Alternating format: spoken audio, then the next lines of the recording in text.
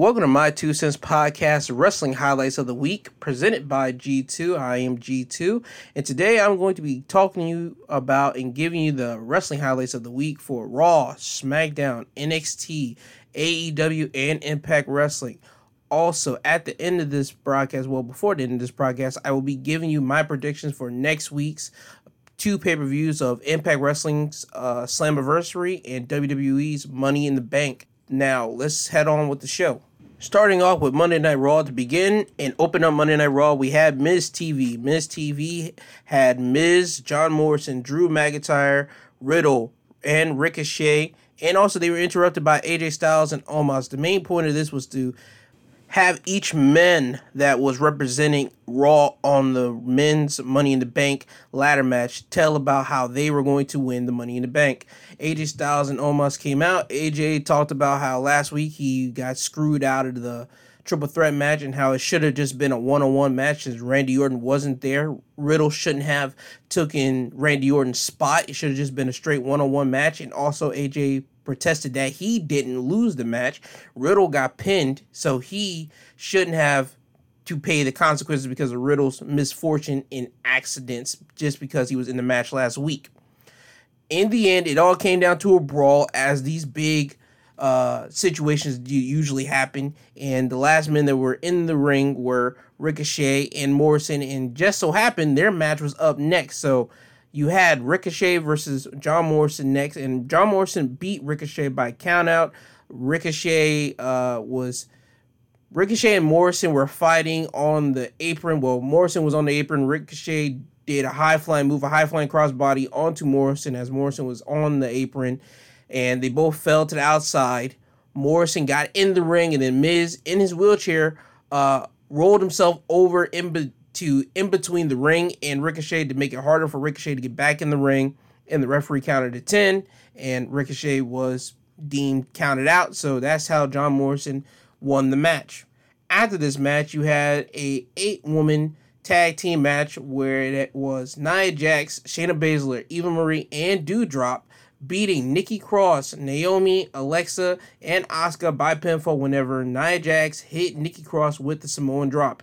And again, after the match, Eva Marie, with her egomaniacal self, she grabbed the microphone and she said, and the winner is Eva Marie, which had Nia Jax and Shayna Baszler looking at Eva with a disgusted face, and you even had Nia Jax wanting to try to put hands on Eva, but Reginald had to calm Nia Jax down, and that ended that segment. After this, you had the match of Mustafa Ali going against Mansoor, and Mustafa beat Mansoor by pinfall by hitting him with a roll-up.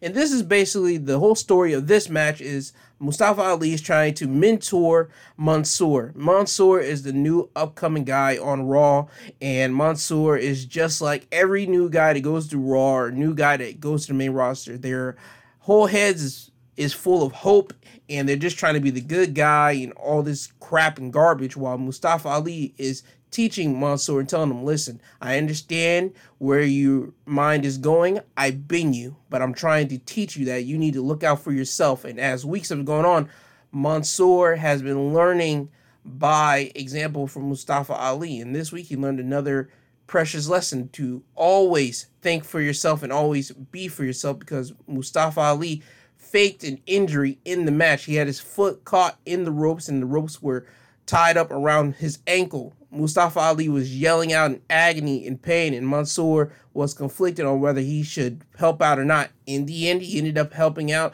get Mustafa Ali's ankle out of the ropes, and whenever that came about, Mustafa Ali rolled up Mansoor and got the 3. And as Mustafa Ali was going up the ramp, he yells at Mansoor in the ring. He tells him, you need to think for yourself. I told you. You need to start thinking for yourself. After this, you had Drew McIntyre beat Jinder Mahal by DQ when Indy Sheer came in and attacked Drew McIntyre. Drew McIntyre was setting up for the Claymore kick, and then Indy Sheer came out. The Indy Sheer, if you don't remember, are the two Indian fellows that are now with Jinder Mahal. And They came in and they start beating up on Drew McIntyre, but Drew McIntyre was able to hold his own, and he was about to end up laying both Indie into the mat until Jinder Mahal came in and basically super kicked McIntyre in the face. Now, as McIntyre is laid out on the ground, Indie and Jinder Mahal walking up the ramp, and you see Jinder Mahal go to the back, and then he comes right back out, and he's holding Drew McIntyre's family heirloom sword. And he's telling Drew McIntyre, since you took a place from me, and he's referencing the Money in the Bank ladder match as Drew McIntyre has a spot, I now have something of yours. And now he's talking about the Drew McIntyre family heirloom sword. So they're going to basically revolve this whole feud of Jinder Mahal and Drew McIntyre around a family heirloom sword. I'm not sure how WWE wants to play this. This seems a little hokey to me, but sure, cool. If you want to try to give Jinder Mahal a little shine, since he hasn't had shine since, 2018? Do it. Fine. Jinder Mahal looks this specimen. He looks jacked up. So, I mean, if you want to do it, do it. Hey, that's just my opinion on that. After this match, we had the tag team match of Lucha House Party beating Mace and T-Bar by pinfall whenever Lince Dorado hit Hurricanrana onto T-Bar. This was another throwaway match just to highlight and probably showcase both teams. Yet again, this does nothing in the big grand scheme of things. It was just nothing but filler for the television show. After this match, you had Riddle going against AJ Styles, and Riddle beat AJ by pinfall. Riddle was able to hit AJ Styles with a schoolboy, and also in the process, Omos was distracted by the Viking Raiders. Viking Raiders distracted Omos on the outside. Omos tried to attack one of the Viking Raiders, but one of the Viking Raiders was able to dodge Omos, and AJ Styles was distracted, and that led to Riddle getting a schoolboy onto Styles. After this match, you had the in-ring promo of Charlotte Flair. She came out on a crutch and saying that how she hurt her leg and everything else. Then Rhea Ripley interrupted the promo, and she came out on a crutch. The whole main focus point is this. They are playing a game of you do this, I do that. Anything you can do, I can do better. That's this whole story thing is. Rhea Ripley is basically a little mini-me of Charlotte in Charlotte's eyes, and Rhea Ripley is just basically looking at Charlotte and telling Charlotte, anything you can do, I can do it. Just as better, or if not, the same as you. And Rhea Ripley was able to kick the crutch away from Charlotte and exposing Charlotte was fine. And those two women start duking it out with crutches, as in like they were swinging at each other like they were lightsabers. They were clinging and clashing into one another. In the end, Rhea Ripley got the upper hand on Charlotte whenever she broke her Charlotte's crutch, and she was able to hit Charlotte in the gut. And she was about to lay in that crutch on Charlotte's back, but Charlotte was able to roll out of the ring. So we will have to see how the storyline progresses next week. And after this segment, we had the match of Ryker going against Cedric Alexander and Elias, basically in a handicap match. And Ryker beat Cedric with a black hole slam as Elias walked away. Elias is not trying to touch any portion of Ryker. He is afraid. He's intimidated by Ryker, and Ryker only wants to get his hands on Elias. That's all Ryker's whole main focus is right now, just to put Elias in a whole lot of pain and just destroy Elias. After this match, you had your main event of the New Day beating Lashley and MVP by pinfall whenever Kofi Kingston hit MVP with a Trouble in Paradise. It was a solid tag team match. Again, if you want to have a good tag team match, you put the New Day in. The New Day was also ranked WWE's greatest tag team of all time last week. So that also was able just to highlight to you. New Day are able to perform in tag team matches. They're also able to do their thing in singles matches. So the New Day are the greatest trifecta that WWE has ever had. Yes, and that means they even toppled the Shield. The Shield only lasted, 2013, to 2015? While the New Day has lasted since 2014, and we're going on now to they didn't last in 2014 because they didn't start in 2014. They lasted and they started in the end of 2015, and now we're in 2021. So that's a good 6 years. We're going on 6 years. The New Day has been around as a whole unit. But getting to my point, this match was basically to highlight Kofi Kingston's ability to yet again beat a member of the Hurt Business and to also showcase that Kofi is a main event star. That's all this match was set up for. So next week, Lashley will go against Xavier Woods, and more or less, Lashley will showcase his dominance over Xavier Woods, and then at the end, I see Kofi Kingston probably coming in and try to throw some hands onto Lashley to showcase that, yes, you're big and you're strong, but I am that guy. I am Kofi Kingston. I am a former WWE champion, and I have beaten you before, and I will do it again at Money in the Bank. That's my prediction for next week's Monday Night Raw. Now, on to NXT. NXT this week had their special edition of Great American Bash, and start the show off, you had MSK defending their NXT tag team titles against Tommaso Ciampa and Timothy Thatcher. MSK ends up beating Timothy Thatcher and Ciampa by pinfall whenever Wesley hit an inside cradle on Thatcher. This was a great opening tag team match for NXT. Again, NXT delivers in tag teams. WWE delivers in tag teams, but on the main roster, they have a hard time delivering tag team matches unless it's the New Day or the Usos. RK Bro was starting to do something, but majority of the time it's basically the New Day and the Usos. But NXT, they're able to hit bangers for tag team matches every time they're given the opportunity, and this was nothing else but a banger. After this match, we had the in-ring promo of William Regal calling out both Johnny Gargano and Karrion Kross. And the main point of this call-out was to let Johnny and Kross know that next week on NXT television, it will be a one-on-one match between the two for the NXT title, and the special guest referee will be Samoa Joe. In the end, Kross tried to get at Johnny Gargano, but Samoa Joe stepped in between the two, and you saw Kross staring at Samoa Joe and Joe just staring at Kross, and you could tell that next week we could see some collision course between Joe and Kross, because Samoa Joe is just waiting for the opportunity for somebody to really push his button so he can really lay hands, and I mean throw hands and put him out to sleep and hit him with everything that he got. Samoa Joe's waiting for that opportunity, and Kross just might be the one next week. We'll just have to see about that.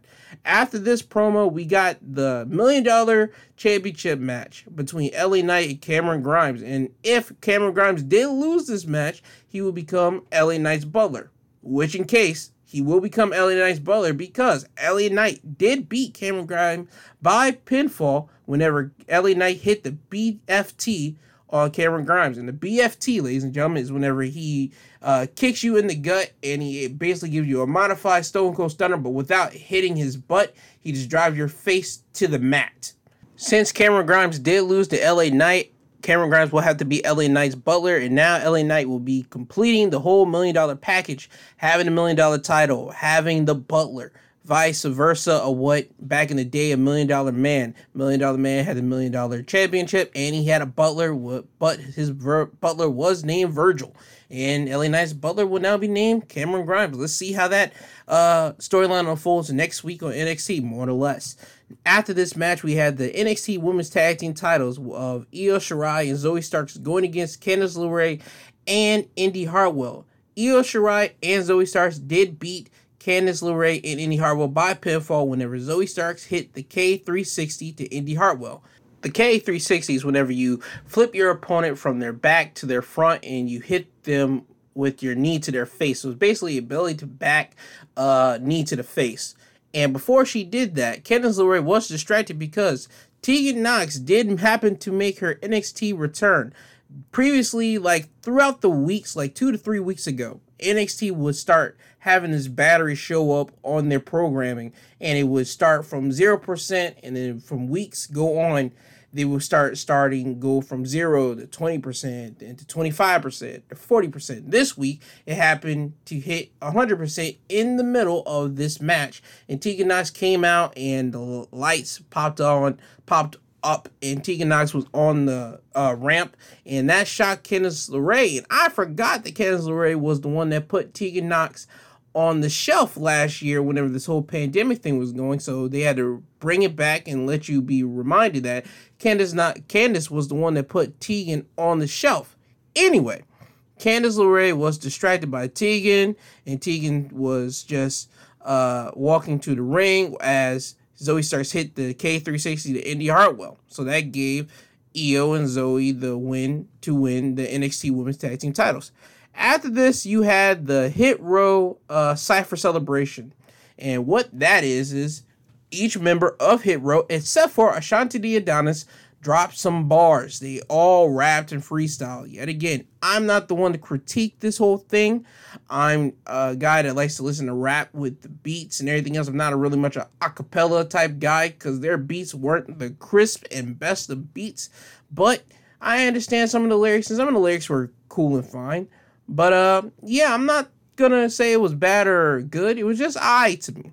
But this was just another dimension of NXT, another dimension of WWE to open up and showcase that, yes, we are an evolving business. We're trying to step out of the box and do everything that we can to basically include every culture that we can in WWE. So I like that they were able to include the rapping elements of Hit Row in this whole thing and basically give another dimension of Hit Row and another dimension of WWE by doing this whole cypher. Anyway, after the cypher, we came down to the main event of Adam Cole going against Kyle O'Reilly in a straight one-on-one match.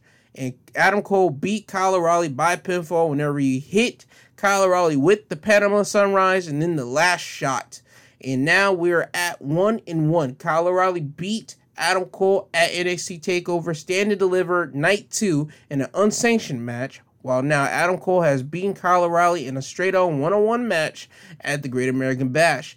We shall see how this thing plays out. I see that they're going to have an NXT TakeOver like the night before SummerSlam, and this will probably be one of their matches, Kyle O'Reilly versus Adam Cole, the one to end it all. And I see that where they're probably going to go with this. They have a month to build this match up in that way, but I see that they're probably getting their wheels turning for next week on NXT. Adam Cole is probably going to come out and celebrate and say, yeah, I beat Kyle O'Reilly, yada, yada, yada. And Kyle O'Reilly's probably going to come out and say, hey, I beat you already once, so we're going to run this back one more time. I see how they're probably going to play this out next week, but that's just, yet again, my prediction for next week of what they might do. Now on to AEW. AEW this week had their little special show called AEW Road Rager.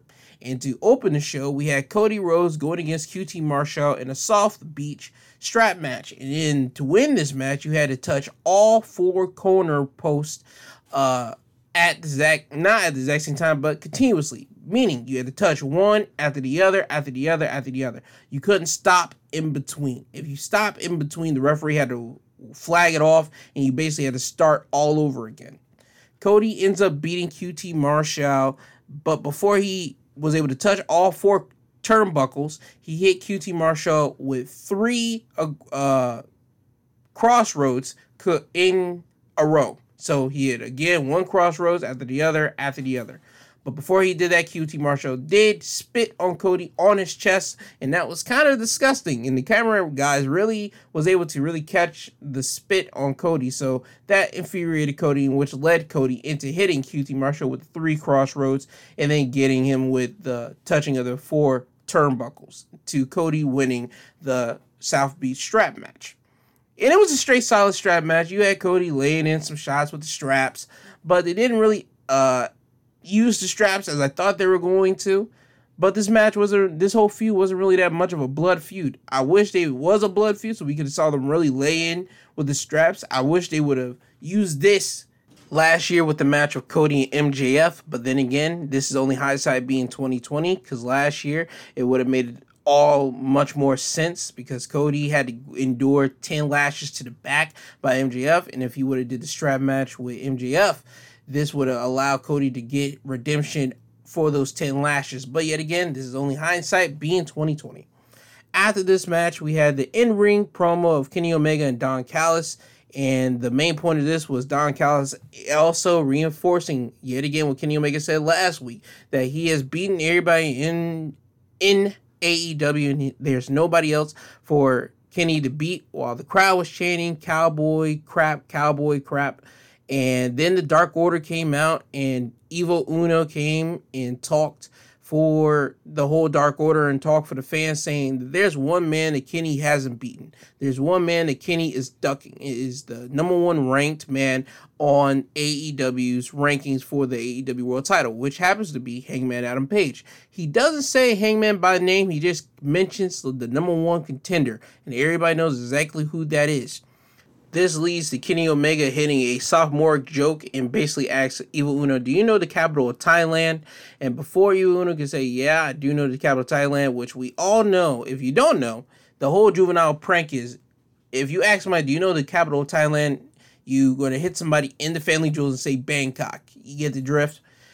Kenny didn't just punch him in the jewels. No. He kicked Evil Uno directly in the jewels, and this led to Dark Order coming out and try to lay hands with Kenny and Don, but the Good Brothers came out there and was able to decimate the Dark Order, and Kenny Omega was able to lay hands on Stu Grayson. And as all this big commotion is going out and Dark Order is getting beat down by the Good Brothers and Kenny Omega, Hangman Adam Page comes out and he makes the save for the Dark Order. He starts clearing house. He throws out both members of the Good Brothers, Luke Gallows and Carl Anderson, and then he almost hits Kenny Omega with the buckshot lariat, but he stops and he just looks at Kenny, and him and Kenny are now standing in the ring and they're jaw-jacking to one another, and you see Carl Anderson get back in the ring, and Hangman dealt with Carl, and then as that's happening, Kenny was about to hit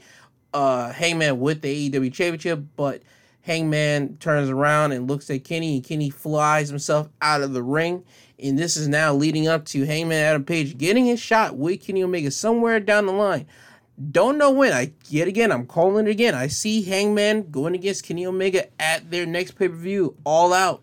But that's in September, I believe. So we got a good solid time to build up to that. And AEW, I'll give them credit for anything else. They know how to build a story and tell a story. And right now, with the way that they're going, this story between Hangman and Kenny is going to be one of the best stories that they have told in AEW. And if anything, it's probably going to be one of the best stories that Pro Professional Wrestling has had in 2021. I'm saying this is going to be one of the best. Right now, the crown holder right now is still the Usos and Roman Reigns, the head of the table. But I'll get more into that whenever I talk about SmackDown. After this segment, we had the Darby Allin and Ethan Page sit down with JR interview. And the main point of this is just to hype up their coffin match next week. Darby talked about how Ethan Page is jealous of him being in these high-profile matches and being in AEW for Ethan Page. Ethan Page got into AEW, and how in 1 year, Darby Allin was able to accomplish what Ethan Page has tried to accomplish in his whole 12 years at the time of being in professional wrestling. Ethan Page didn't run away from the problem. He said, yeah, Darby Allin is right. I hate that he got here before I did. I hate that he's in these big matches and I'm not. I hate it. I'm the man that took him underneath my wing. But next week, I'll be the one to put him in the coffin. I'll be the one to end his whole career. And that's what he plans on doing next week. So next week, we should see a bloody match between Ethan and Darby. I want blood, because that's the way they're hyping this thing up to be. But if we don't get blood, I want there to be at least a good amount of hardcore spots in this coffin match. That's just me and what I want. After this segment, we got FTR and Wardlow going against Santana and Ortiz and Jake Hager in the 6-man match, as AEW will call it, a trios match. And FTR and Wardlow beat Santana, Ortiz, and Jake Hager by pinfall when FTR hit Jake Hager with the big rig while Tully Blanchard distracted the referee.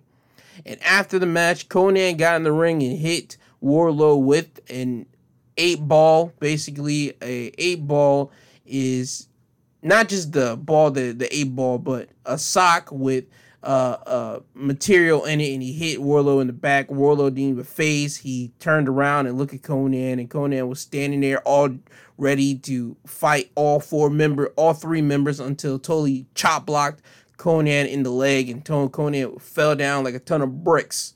And then you got FTR and Wardlow and Tully start going out of the ring as Santana, Ortiz, and Hager came in to check on Konnan. So this tells you that their little feud right there is not over, not in the long shot. After this, we had the confrontation of MJF and Chris Jericho, and they had basically a contract signing, and MJF told Chris Jericho that MJF is going to put Chris Jericho through a ringer of matches. He has to go through 4 matches. Each one of those matches will have different stipulation, and he has to win each 4 of those matches back to back to back before he can get to MJF. Jericho was okay with this. He shook hands with MJF, but he held MJF's hand, and he pulled him in. He hit him with a Judas effect. That was basically all that whole confrontation was all about. And after this, we got Andrade El Idolo and going against Matt Sydal. This was Andrade's first AEW match, and he beat Matt Sydal by pinfall when he hit the El Idolo to Matt Sydal.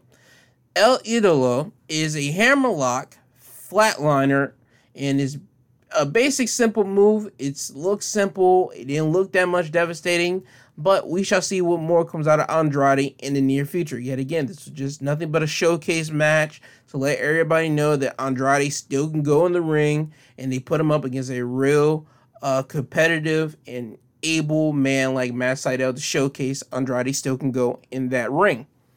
After this match, we had Arn Anderson come out, and he was going to address the fans, and he was going to address Cody winning the strap match earlier and his son Brock being in AEW. But before he can do that, the lights went out. And I want to make mention to this. The lights went out in the strap match with Cody and QT Marshall.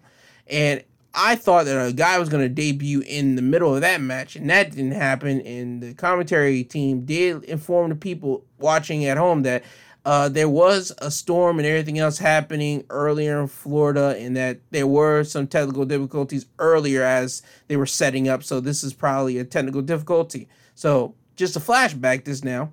Arn Anderson's in the ring, the lights go out, and you see people on commentary say, remember, ladies and gentlemen, we did have a storm earlier. There was technical difficulties, remember, earlier in the match between Cody and QT. So this is probably just another technical difficulty.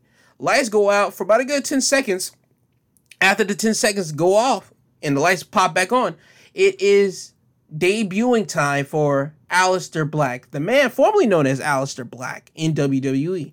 But now in AEW, he goes by the name Malachi Black.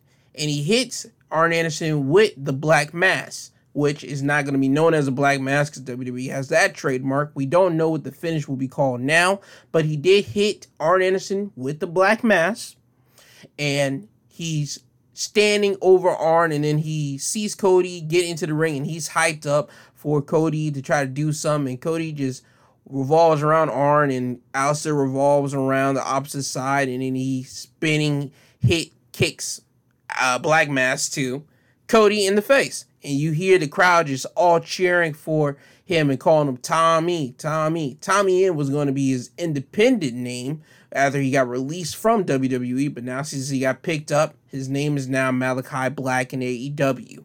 Everybody was so excited and just happy to see this guy that got released by WWE, and he has so much potential that WWE didn't use any of his potential. And now you get to see at least a slight glimpse of that in AEW. Everybody was excited, and I was excited too. And the reason how he was able to debut at AEW so quickly was because he even shed some light on this on Twitch. Malachi Black explained that his contract was different from certain people in WWE. Because in NXT, you have a contract that if you get fired from NXT, you will have 30 days until you have 30 days that you can't do nothing. You have a 30-day non-complete clause for NXT talent. And whenever he got called up to the main roster, they happened to not renew his contract. And on a main roster contract, you have 90 days non-complete clause. So, in the shorter notes, Tommy End, Aleister Black, Malachi Black, however you want to call him or however you want to remember him, he had a 30-day non-complete clause, and that ended. So Now he's in AEW. Ta-da! And I'm happy for the man. After this, we got the mixed tag team match of Orange Cassidy and Chris Statlander going against the Blade and the Bunny. And Orange Cassidy and Chris Statlander beat the Blade and the Bunny whenever Chris Statlander hit the Big Bang Theory onto the Bunny and got the pinfall.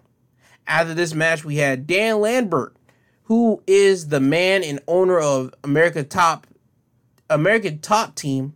I'm hoping I say the name right. American Top Team in Florida. And with him, he had Jorge Masvidal and Amanda Nunes. Amanda Nunes is a weight champion in UFC, and Jorge Masvidal is the BMF champion. It's basically just like the $1 Million Championship, but that's for the UFC. Anyway, Dan Lambert gets in the ring. He's an honorary guest of AEW. He runs down the AEW fans saying how he doesn't like this style of wrestling and that if he wants to watch wrestling, he has to pop in old videotapes of the 1980s of Florida Championship Wrestling and how those men were men and how these wrestlers here are not men. And he just runs down the company until Lance Archer comes in there and punches Dan Lambert and hits him with the blackout. He puts Dan basically to sleep. After this segment, we got the main event of the Young Bucks going against Eddie Kingston and Penta in a street fight. And Young Bucks beat Eddie Kingston and Penta by pinfall whenever Matt Jackson stuffed Eddie Kingston's mouth full of thumbtacks and he hit him with a super kick. And they got him with the 1-2-3. This was another excellent tag team match. And for AEW, if you need a great tag team match, you can look at if you need to watch great tag team wrestling, you can watch NXT, you watch AEW. Raw, only time you should watch it for a great tag team match whenever you have the New Day on it. And for SmackDown, you only watch whenever they have the Street Profits or the Usos. Mysterio's still got some way of work to do. But the greatest tag teams matches that you will see on the North American part of the world is NXT and AEW. I stand by that 100%. At me, don't at me. I don't care what you do. I mean what I say. And this was a great addition of tag team wrestling. You had the Young Bucks coming out in cut shorts and just being all doofus. I mean, just doofified. While Eddie Kingston was looking straight like he usually does in his ring attire, ring gear, while Penta's still wearing the Joker attire that he's been wearing for some time now. The Joker attire still looks fresh. I thought he would have came out with something else, but hey, that Joker attire still looks nice. They had Penta hit Matt Jackson with a Canadian Destroyer off the apron onto a table outside the ring. You had chairs, you had thumbtacks, you had table spots, you had a lot of dangerous objects used in this match, and anybody could have been hurt in this thing. It was just a great tag team match, a great main event in AEW Dynamite, and this was just a show to let people know that, hey, AEW is back on the road. You need to come to AEW whenever they come around your town because anything is likely and liable to happen, and you don't want to miss it. You should always be at an AEW event. And also, what I do need to clarify as well, and what I do need to announce is this. AEW next week will have Fyter Fest Night 1, and on that show, you will have Jon Moxley defending the IWGP United States Championship against Carl Anderson. Carl Anderson is one half of the Good Brothers, as already noted before, and Jon Moxley hasn't been on television for a good solid, I'll give it 3 weeks, or almost a month now. So this will be his first time back on AEW television, and he will be defending the IWGP United States Championship. Now, the small little thing that you need to remember, and I'm going to tell you guys, is that New Japan is coming to American soil in August. So we could see New Japan kind of tying themselves over in this match next week. I'm not saying that they will, but I would just put a precautionary note. If you're around Texas area next week, you should get your tickets and just be there just in case an New Japan talent happen to show up and probably cause some distraction in this match or even show up after the match. Just a little precautionary tale for you. And also, the FTW Championship will be defended by Brian Cage whenever he goes against Ricky Starks. This is Team Taz member going against Team Taz member, hopefully to end the whole dispute and rivalry that within Team Taz. And right now, I see it right now. I'm calling it now. Team Taz will kick out Brian Cage next week, and Ricky Starks will be the man in Team Taz. That's just me. I see them kicking out Brian Cage and just giving that victory off to Ricky Starks, and now Ricky Starks will be the FTW champion. That's just my prediction for next week's match for that one. Now to Impact Wrestling. To start to show off, we had Jake Something going against Brian Myers, and the stipulation was if Jake Something beat Brian Myers had to call Jake Something a professional wrestler, which Brian Myers has been detesting doing. He's never called Jake Something a professional. He's called him everything else. He called him a loser. He's called other names, but he's never called him a professional. But that was something Jake Something was trying to change tonight, and he did. Jake Something beat Brian Myers by pinfall whenever he hit him with the black hole slam. And after the match, Brian Myers got the mic and he said that he wanted to tell Jake Something something. He wanted to tell him, and then Sam Beal comes out and chop blocks Jake Something, and Brian Myers starts beating up on Jake Something with Sam Beal until Matt Cardona comes out, the formerly Zack Ryder. He comes out to save Jake Something from Sam and Brian Myers. After this, we got Deonna Purrazzo beating Lady Frost, who was making her Impact Wrestling debut by submission whenever Deonna laid in the armbar onto Lady Frost and made Lady Frost tap out. Gail Kim happens to come out and tell Deonna Purrazzo that Slammiversary, Deonna Purrazzo will be putting up her Knockouts Championship against a mystery opponent, and she let Deonna Purrazzo know, Deonna, you want to be at the top of this knockouts division. You want to be known as one of the greatest knockouts to ever exist. That means you have to take on anybody at any time, which you have done, but you will be taking on a person of my choosing and the board of directors choosing at Slammiversary, and you will know who that person is whenever you go against them at Slammiversary. Letting Deonna know that she would not know who the person is at all, but Gail Kim did let her know that you need to train and you need to try to study up on anybody as much as you can, because at Slammiversary is going to be a fight for that Knockouts title. After this, we got W. Morrissey, formerly known as Big Cass. I will always say that because W. Morrissey sounds horrible as a name. He beat 3 job guys by hitting one with a big boot, hitting one with a power bomb, and hitting one with an F5, and he stacked them all on top of each other and he pinned them all. This was basically to show Eddie Edwards' message and show him that I can beat up anybody and you need to understand that. After this, we got Rosemary and Havoc beating Susan and Kimberly by pinfall whenever Susan got hit by a spear by Rosemary. After this, we got TJP, Rich Swann, Falaba, and Mac coming out, and they had an in-ring promo between 4 of them, and they basically tried. The main point was that each team was claiming that they have a right to go against Violence by Design for the Impact Wrestling Tag Titles. Violence by Design comes out, and before they even could say a word, the Good Brothers come out behind them, and the Good Brothers let each one of them know that don't think just because they're on different shows that they main focus hasn't changed. Their focus is still on the Impact Wrestling Tag Team titles, and that they are truly the next ones in line for those Impact Tag Team titles. Tommy Dreamer comes out and he informs all 4 teams that at Slammiversary it will be a fatal 4-way tag team match for the Impact Wrestling Tag Titles. So let me spell that out for you. It will be Falaba and TJP going against Rich Swann and Willie Mack, going against any members of Violence by Design, going against the Good Brothers for the Impact Wrestling Tag Team titles. And with that announcement, he let all those teams know that right now this will be a fatal 4-way match, and Carl Anderson will go against TJP, going against Rich Swann, going against Diener. And Carl Anderson beat Diener whenever he hit Diener with a gun stun, which is an RKO, and he got him with the 1, 2, 3. So Carl Anderson won that fatal 4-way match.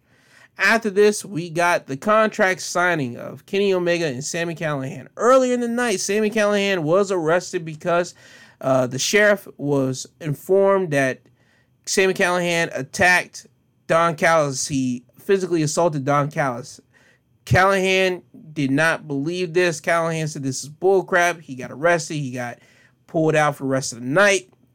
As the contract signing was going down, they showed the footage of supposedly Sami beating up Don Callis, but it wasn't Sami Callihan. It was Johnny Bravo dressed up as Sami Callihan as Johnny Swinger was recording the supposed beatdown, which really wasn't a beatdown. It was only like a hit, but not even a real hit. It was a fake hit. They made the situation up. That's long story short. Don Callis made the story up. They caught it on film. They played the whole full footage, and the lights go out and the lights pop back on. Sami Callihan's in the ring. He hits Kenny Omega in the chest with a baseball bat, and him and Kenny are brawling, and they're brawling, and Callihan gets the best of it. He puts Callihan through the table. He signs the contract, and now it's been official at Slammiversary next week. It will be Kenny Omega going against Sami Callihan for the Impact Wrestling World Championship. Now off to SmackDown. To open up SmackDown, we had Roman Reigns had an in-ring promo, and Roman Reigns was talking about how Edge last week told a lie, and how Edge said that last week how Roman was scared and afraid of losing, and that Edge and Roman both know that Edge can beat him. Roman said that I hate liars, and Edge told a lie. And he talked about how Edge talked about family stuff, and then he said, you know what? Right now it's the perfect time to talk about family. And then as soon as he says this, 5 seconds later, the Usos theme music hits. Jimmy Uso comes down to the ring, and Jimmy Uso tells Roman, where was he last week? I was here trying to take care of something for you. Not for me, but for you, and you weren't nowhere around. Roman said, listen, I had to take care of your job. I did something that you weren't able to do. And then the Usos music hit again, and this time, main event, Jey Uso comes back. Jey Uso is back, and he goes into the ring, and he tells Jimmy and Roman that he is back, not for any one of them. He's back for the whole team. He's back for the whole squad. He looked at Roman and said, listen, your right-hand man is back. And he looked at Jimmy and he said, listen, I am here. You know I always got your back, even in the hardship that we're in right now, even in the hardship that you're in right now. Keep your head up. I'm here for you. I'm here. Me and you are going to be back together. Me and you are back together. We're going to be the next 7-time tag team champions. And the hardships that he was talking about is Jimmy Uso this week. On Monday, he got arrested for a DUI. Okay? And that made the news, that made the internet waves, that was one of the big news of this week in wrestling. And that was making everybody wonder, how is this storyline going to work? Because everybody was so high up on Jimmy. Everybody was so high up on the Roman Reigns story, and now Jimmy getting busted for a DUI. How's this going to work? Apparently, it's not hurting them at all. But I will say this right now, just to put a pause to this.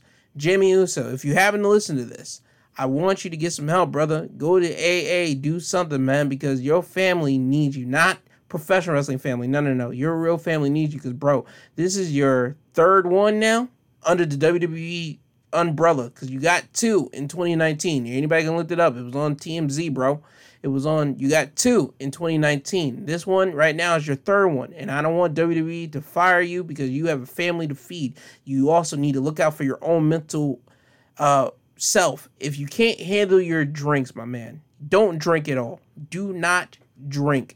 If you can't handle them, don't drink. If you happen to need a drink, just drink one drink. I'm all against not drinking. But if people happen to need a drink, just drink one. Don't need to drink excessive. Just drink one drink and call it off. If you can't handle that one drink, no need to drink. That's coming from G2 and My 2 Cents podcast over here. We want to see you to still be around. We don't want nothing to happen to you that will ultimately lead down to your demise in the future as a person. I don't care about professional. As a person, you need to continue to live because you got children at home. You got a wife that is still on the roster that I know cares for you. And you got family. You got your father. You got your brothers. You got your cousins. You got the whole Samoan tribe looking basically at you. No pun intended. That's the truth. Then Roman Reigns as the head of the table, yeah, as a storyline, yeah, that's cool and all, but you with this DUI, brother, you got your whole dynasty, your whole Samoan family looking at you right now, just hoping that you get some help, and you got the whole wrestling community, some of them looking for your downfall, some of them looking to hope that you get all right, and I'm part of the wrestling fan community that wants you to get all right, brother. So again, My Two Cents Podcast over here at G2. We want you to get all right. We want you to get well. Please check into some AA meetings or just stop drinking at all. Just stop drinking if you can't do it. That's just me, but getting back to the show. Jey Uso tells Jimmy, I got you, even in this hardship that you're in now. I got you. He hugs him, and Roman says, see, this is what I was talking about. We're here. All of us. And he looks at Jimmy and says, this is what I've been trying to tell you, and you only been selectively hearing what you wanted to hear. And you guys can be the next 7-time tag team champions. You guys can do this as long as you do it my way. Follow my leadership, and everything will be fine. He drops the mic, and he has his arms wide open. The Usos come in to hug Roman, and this is one big old family unit. So the bloodline is back together, and they're all on one page. So that means danger is around the corner for anybody that tries to go against any member of the bloodline. After this, we had our first match of the night, and it was a Money in the Bank qualifying match of King Nakamura going against Baron Corbin. King Nakamura ends up beating Baron Corbin by pinfall when he hits Baron Corbin with the Kinshasa. After this, we had a tag team match of Natalya and Tamina calling out any women in the back. And the two women that answered this were SmackDown debuting Shotzi Blackheart and Tegan Nox, who will now be referred to as Shotzi and Tegan. No, not Shotzi and Tegan. I'm sorry. Shotzi and Nox. They took away the Tegan for Tegan Nox, and they took away the Blackheart for Shotzi Blackheart. So now it's Tegan and Nox. Shotzi and Nox beat Natalya and Tamina by pinfall whenever Shotzi hit Natalya with a senton drop from the top rope. After this, we had Sonya Deville announcing who will be facing Bianca Belair next week on SmackDown for the Women's Championship. Since Bayley got injured and Bayley will be out for 6 months, Bayley will not be able to compete at Money in the Bank for the women's title. So they moved that match up to next week. And next week, the person that will be replacing Carmella is not Carmella. God, Bayley. I'm sorry to spoil it. Is Carmella. There it is. Ta-da. Carmella will be going against Bianca Belair at SmackDown next week. Also, just another thing to head note here. SmackDown will be in front of a live audience next week. So this will be the first show in over a year on the main roster that will have a complete audience for Raw or SmackDown or any type of those type of programs. This will be the first show that will be with the whole complete main audience. So SmackDown next week I think will be fire. I think they'll send people home happy. But just to let you guys know, SmackDown will be with a full audience in attendance, and the match that they will be seeing is Bianca Belair going against Carmella for the SmackDown Women's Championship. Carmella comes out and thanks Sonya Deville, and Liv Morgan interrupts this, and Liv Morgan says, how dare you? This is favoritism, blatant favoritism.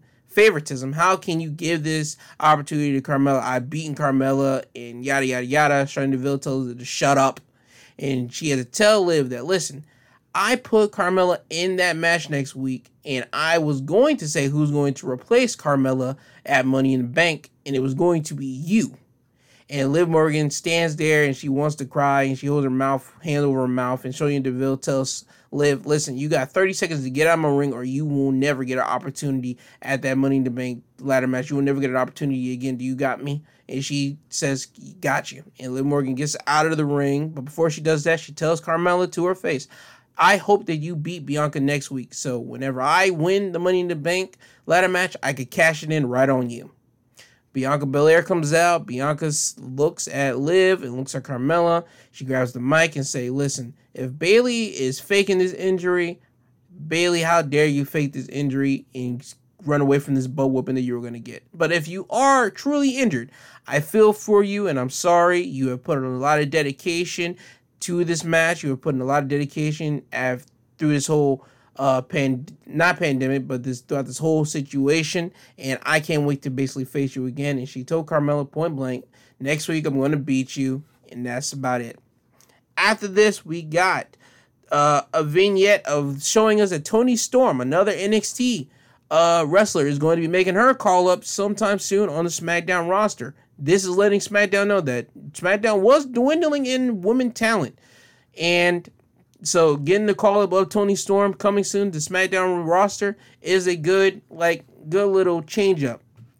After this, we got another Money in the Bank qualifying match of Seth Rollins going against Cesaro. Seth Rollins ends up beating Cesaro by pinfall whenever he hits Cesaro with the curb stomp. This was a great one-on-one match between the two. I like the WrestleMania match way better, probably because the audience was there and Cesaro got the win. But again, this match was fine and good for what it was needed in its intended purposes. But Seth Rollins did win, and he is the last man to enter into this Money in the Bank qualifying match for the men. So now at Money in the Bank, for the men's side, it will be Kevin Owens, Riddle, Drew McIntyre, Big E, King Nakamura, Seth Rollins, John Morrison, and Ricochet for that men's Money in the Bank ladder match. After this match, Seth Rollins is in the back, and he is chatting up with Kayla, the interviewer, and he's so happy to celebrate, and he's saying that I've been in the Money in the Bank ladder match, and if my memory serves me correct, I won that, and I cashed in last time I cashed in. Who was it? It was on the Tribal Chief, Roman Reigns, and he does the mimicking of Roman, and he says that I'm going to win Money in the Bank, and I'm going to do what I did last time. I'm going to win the Universal title, and I don't care who it is, whether it be Roman or Edge or da-da-da-da-da, and behind him is Edge. Edge looks at Rollins and says, listen, this isn't 2014. In 2014, let me just throw some backstory. Edge was out with an injury. Edge was deemed medically uncleared. He couldn't get back in the ring. And in 2014, Seth Rollins had Edge's neck, Edge on the mat, face down, and he was ready to curb stomp Edge in the ring and basically end his whole livelihood. So Edge made reference to this. So this lets you know that Edge hasn't forgotten Seth Rollins. And he lets Seth know that, listen, I'm going to do what you don't have the guts to do. I'm going to go out there and call out Roman Reigns to his face and say what I have to say. And you will never do that. And Seth is just standing there looking pissed off. And so now this is telling you that somewhere down the line, we're going to get an Edge versus Seth Rollins match. More than likely, there's been rumored and speculated at SummerSlam. So if this does happen at SummerSlam, this is now, they dropped the seed for it. So don't be surprised if this match does happen at SummerSlam. After this, we had the in-ring promo of Edge where he calls out Roman Reigns. Roman Reigns tells the Usos to stay behind. I got this. Roman goes out to the ring. The Usos are in the backstage. They say that they don't like this. They smell a trap. And they go out there. The ring entrance music hits. And Roman is just standing there. And he's looking all confused. And he looks at the Usos and he tells them, didn't I tell you to stay backstage? I told you. He called me out. He wants me one-on-one. I got this. And the Usos says, all right, go ahead and do it. Take care of it. And the Usos are now just out there on ringside, just watching as Edge and Roman are locking eyes, just staring at one another in the ring. And those two start going to blows. And now Edge and Roman are brawling and fighting against one another. And Edge looks like he got the upper hand. And it looks like the Usos are about to jump in. And then the Mysterio's music hits. And the Usos are all on the apron. They look at the entrance ramp to see that if Rey and his son Dominic were going to come out through the entrance ramp. No, they slide into the ring with steel chairs and they hit both members of the Usos with the steel chairs. So now you got the Mysterios brawling with the Usos and Roman Reigns brawling with Edge. And it leads to basically Usos dominating over the Mysterios, and they get into the ring to try to help out Roman over Edge. And until the Mysterios come in and hit the Usos with a double 619, and Edge hits Jay with a spear. Roman Reigns has ran out of the ring. He's now on the ramp and he's on the main stage. Now he's looking into the ring, and now Edge is going outside of the ring and he's going to grab a chair. And he's going to do what he's done for the last week. He goes out there, he grabs the chair, he breaks off the chair leg, he bends it a little bit, and he goes into the ring and he locks in on the cross face with the arm leg, with the chair leg. I'm sorry, with the chair leg to Jay's face. He locks it in with the cross face, and he just hits and lays in that cross face, and he yells at Roman, "Aren't you going to help, Roman? This is you, Roman. This is you coming soon. This is you." After he lays in that cross face, he goes and hooks Jimmy up with the cross face, and he just applies that cross face as Roman's on the main stage just looking, and he can do nothing about it. And this is how they end SmackDown. Roman on the main stage looking as both members of the Usos are in pain and agony. One after the other get locked into the crossface by Edge, and the Mysterios are holding down the Usos as Edge is doing this to them. So I see next week we're probably going to get a nice, good, subtle 6-man brawl, or if anything, a little tag team match between the Usos and the Mysterios, where Roman's going to be in the Usos corners and Edge in the Mysterios corners. That's just my prediction for that next week, probably to end the show off next week. That's just my idea. If they were to do it, that's how I would do it. And now, before I do end this show off, let me give you my predictions for Slammiversary and Money in the Bank.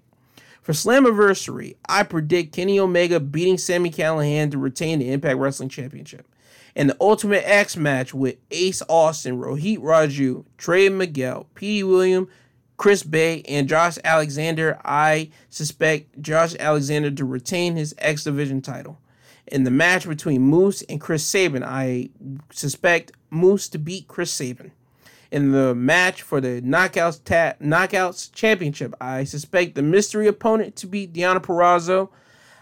For the tag team titles, for the Fatal 4-Way match with Violence by Design, Rich Swann and Willie Mack, TJP and Fallah Bahh, and the Good Brothers, I suspect Violence by Design to retain the tag team titles.